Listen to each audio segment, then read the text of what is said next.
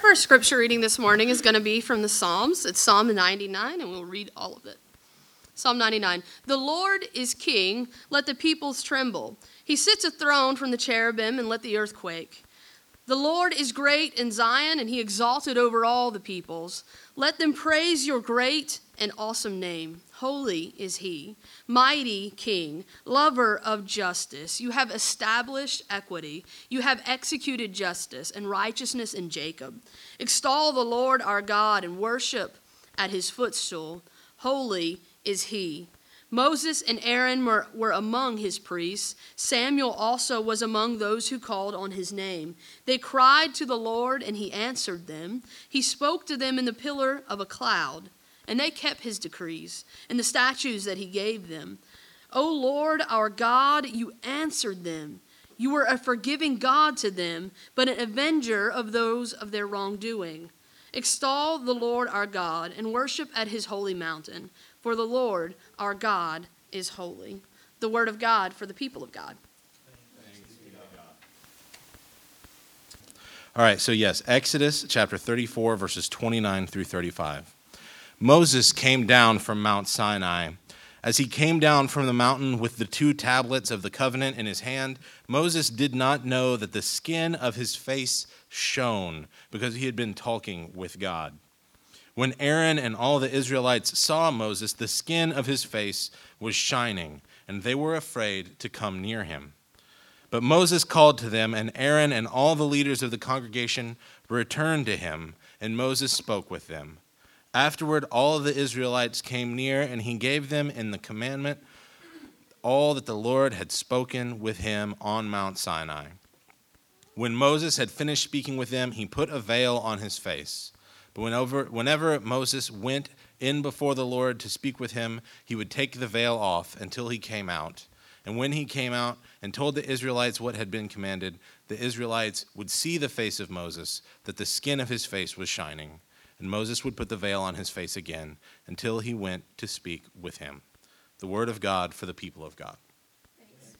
Our first scripture reading. Our last scripture reading is from the Gospel, and it'll be the Gospel of Luke, chapter 9, verses 28 through 36. The Gospel of our Lord Jesus Christ according to his servant Luke, 9, verses 28. About 8 days later, Jesus took Peter, John, and James up on the mountain to pray. And as he was praying, the appearance of his face were transformed, and his clothes became dazzling white.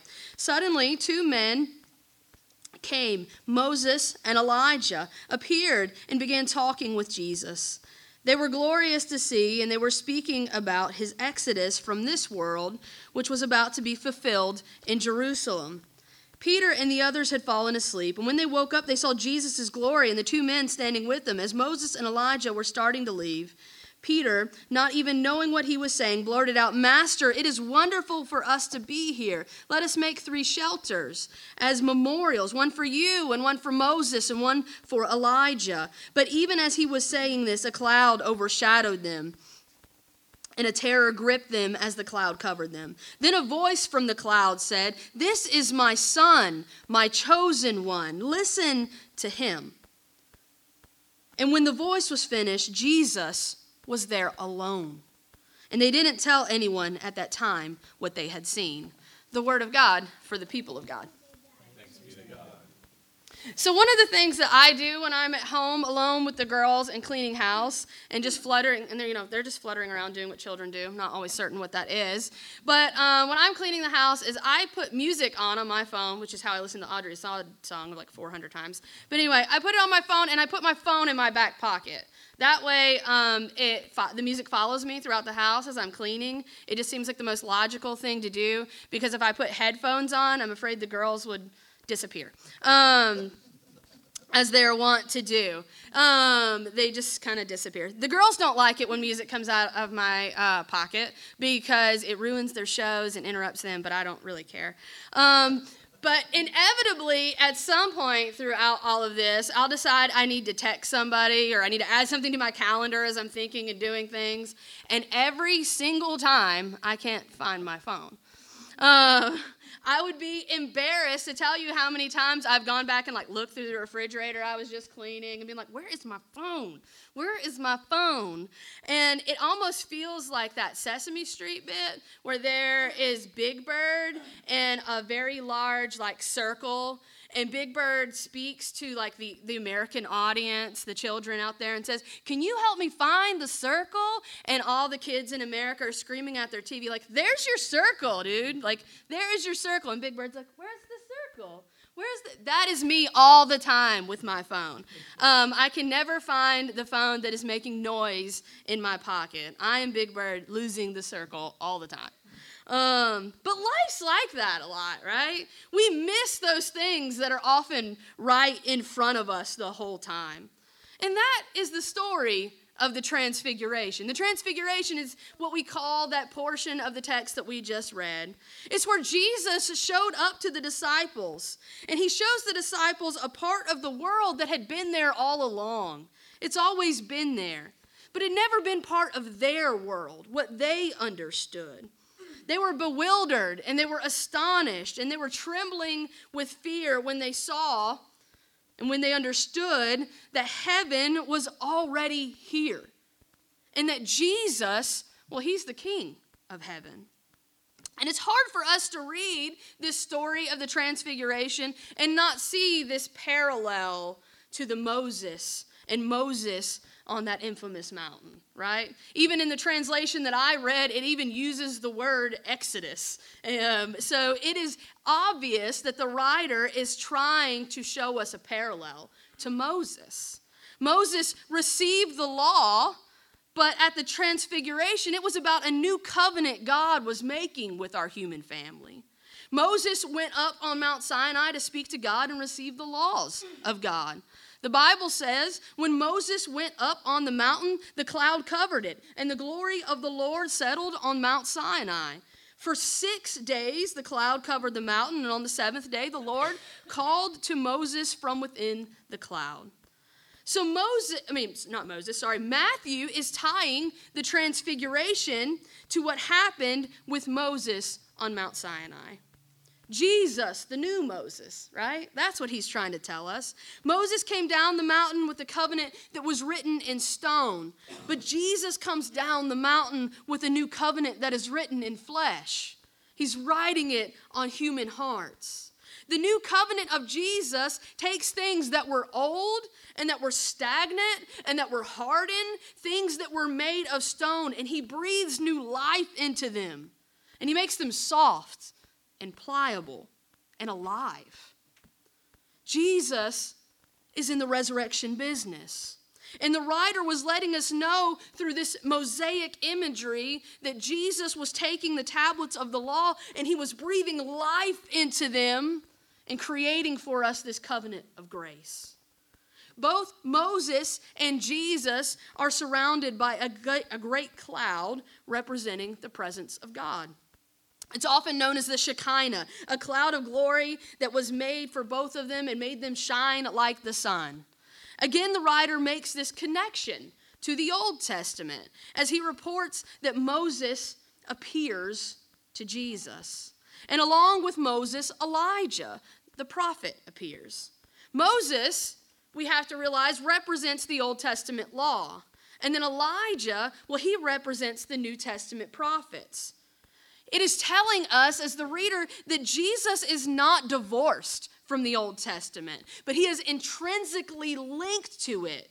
He does not discard the Old Covenant, but he transforms it, he builds on it, and ultimately he resurrects it. But one thing that is interesting about this in the Transfiguration is although God in that cloud affirms Jesus as the Son of God whom he loves and with whom he is well pleased and with whom we should listen to, that cloud says nothing about Moses and nothing about Elijah, even though they were right there. In that moment, we see what the writer and that the Father is trying to tell us. What the disciples will learn a few verses down, and that is that Jesus is not just another prophet, that he is better. Jesus is better than both the law and the prophets. Jesus isn't the new Moses, as one might have thought, as maybe they were trying to write him into. He's not the new Moses. Jesus is Messiah. Peter, James, and John were then so overcome with fear, they didn't know what to do or what to say. That sounds like the disciples. They never knew what to do or what to say. But then Peter blurts out, Lord, it is good for us to be here. Peter has a plan, right? He was the planner. It is good for us to be here. If you wish, I'll put up 3 shelters, one for you, and one for Moses, and one for Elijah. But then he's interrupted. He's interrupted by that voice from the cloud of glory saying, this is my son whom I love and with whom I am well pleased. Listen to him. But Peter is impetuous, right? He doesn't even realize what he is saying, but he needs to know that Jesus is not among equal. As much as Moses and Elijah are important, 3 tenths would not have been appropriate.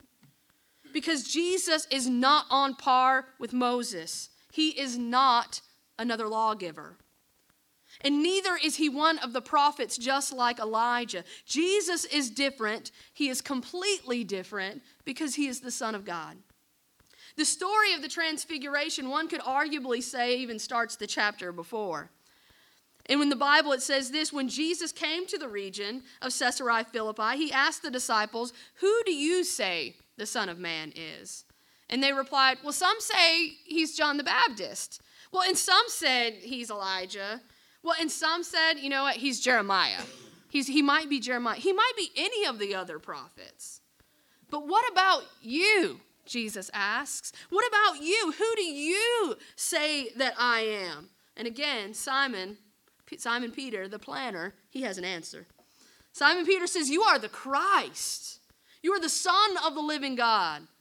And Jesus immediately says, blessed are you, Simon Bar-Jonah, for this is not revealed to you by man, but my Father in heaven. And I tell you that you are Peter, and upon this rock I will build my church, and the gates of hell will not prevail against it. He's reminding us that Jesus is not another John the Baptist. He's not Elijah, he's not Jeremiah, he's not the prophets. He is unique, he is without equal. We need to understand in our lives that Jesus is not just another religious leader. He is unique, and he stands alone, and there's no one with whom Jesus can be compared. One of the things I do with the youth on Wednesday night is I always ask the question at the end of every lesson is, how does this make it different? How does this make it different? How does this scripture or this topic that we're talking about, how does it make it different than other religions, other cultures? How is it different than how you think life should be? How does this make it different? How does Jesus make it different? This past week we discussed loving our enemies and how loving our enemies is different than loving our neighbor. How it is a unique call of Jesus and that is important. Why? Why is it so important that we point out how we're different than other religions and other people and other things? Because what Jesus says is different. It's not normal to love those who persecute us. It's not normal to care for our enemies. Because who Jesus is different. Jesus leads us to places that normal human logic, normal human teaching, and normal human ethics don't. Jesus is different. Normal human morality tells us that killing is bad. And it's not hard to come to that conclusion. Murder is bad.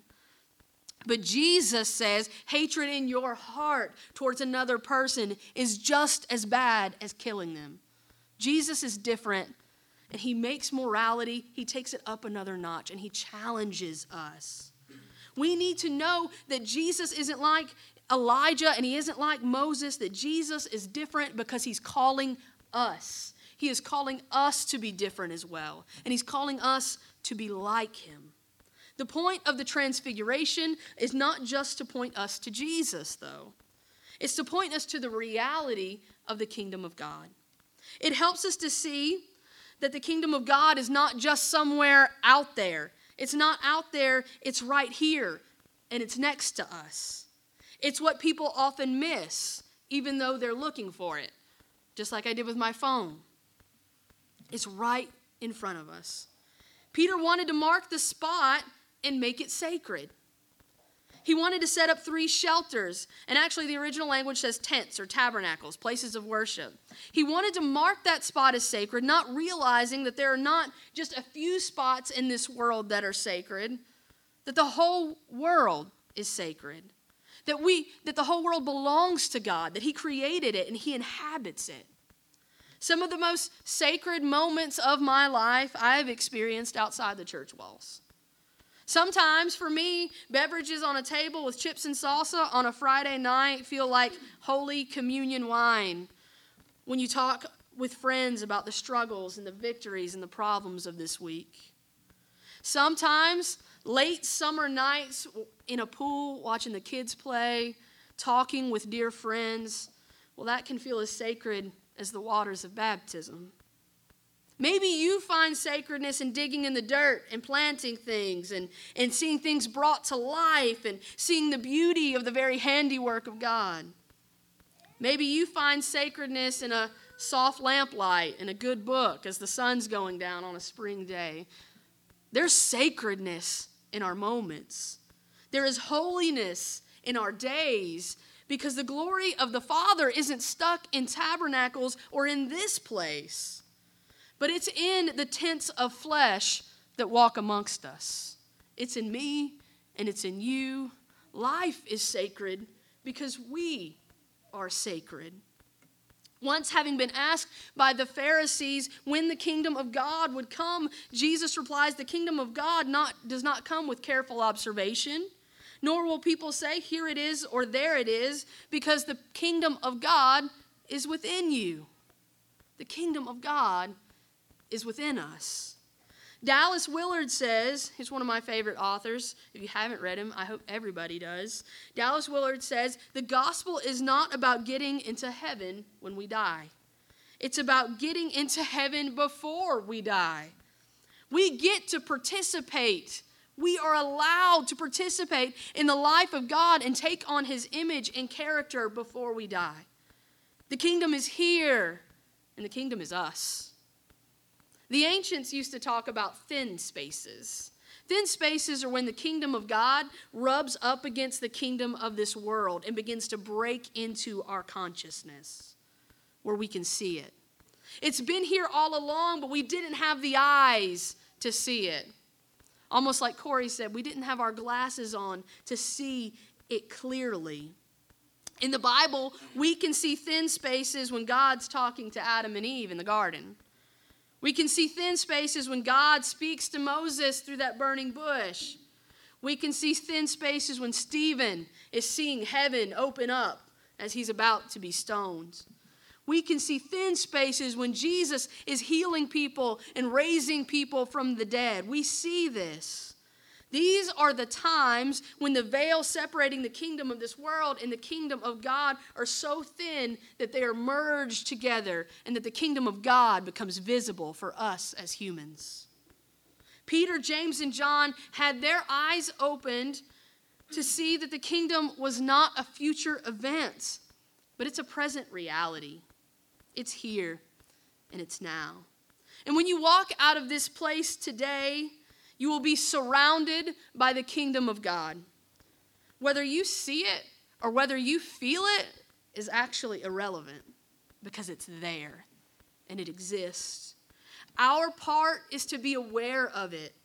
Our part is to live in that reality and to actively participate in the life of God as it surrounds us and as it is within us. And as many of you know, Lent is coming up. The Lenten season is upon us. And I wanted to give the church an opportunity to engage in some of those thin spaces. Many of you actively participated in our Advent giving, and I wanted to allow all of you an opportunity to participate in a Lenten giving project as well. Lent is often a time where we think about fasting, about connecting with the suffering of Jesus in some small way. I know for Lent in the past, I've given up coffee. That was a thing. I've given up coffee. I've given up meat for Lent. I've given up breakfast for Lent before. I've done several things throughout my life, and you just kind of think about it and you pick a thing to give up for Lent. This year, though, we don't just want to engage in the sufferings of Christ.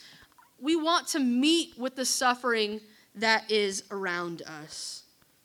We reached out to Manna House of Memphis, which is a place where the homeless gather and receive, like the homeless there, it's not a mission of sorts, but they receive clothes and a hot shower and several other things at Manna House. And so we reached out to them and we asked Manna House what their needs were. How could we best help them? And they said that one of their biggest needs is new men athletic shoes. That is something that they need. Because if you are walking around without a home all day on the hot streets of Memphis, your shoes get worn out very quickly, and they're always in need of new shoes. So my suggestion for us for this Lenten season is that when we skip our Friday morning Starbucks run for Lent, that we take that money that we were investing on ourselves and invest them in a new pair of shoes for someone that might need it. Next Sunday, I'm going to have a table in the back, and at that table, I hope that by Holy Week is piled high with brand new shoes for people who are hurting and who are suffering. If you have any questions about the logistics of that, I'd be happy to answer any questions at Sunday school. But the Transfiguration is all about seeing something that was here all along and then truly recognizing it and engaging with it. It's about seeing the glory of God that's been here the whole time that we often have the propensity to miss. And it's about us missing how we can be a part of the kingdom of God around us. It's about how easy it is to ignore those without homes that we see every day. But I'm grateful to worship with this group of people that are choosing to recognize the hurting and the forgotten. And I'm excited to engage with those people, with all of you. Let us pray. Dear Jesus, we are grateful. We are grateful for you.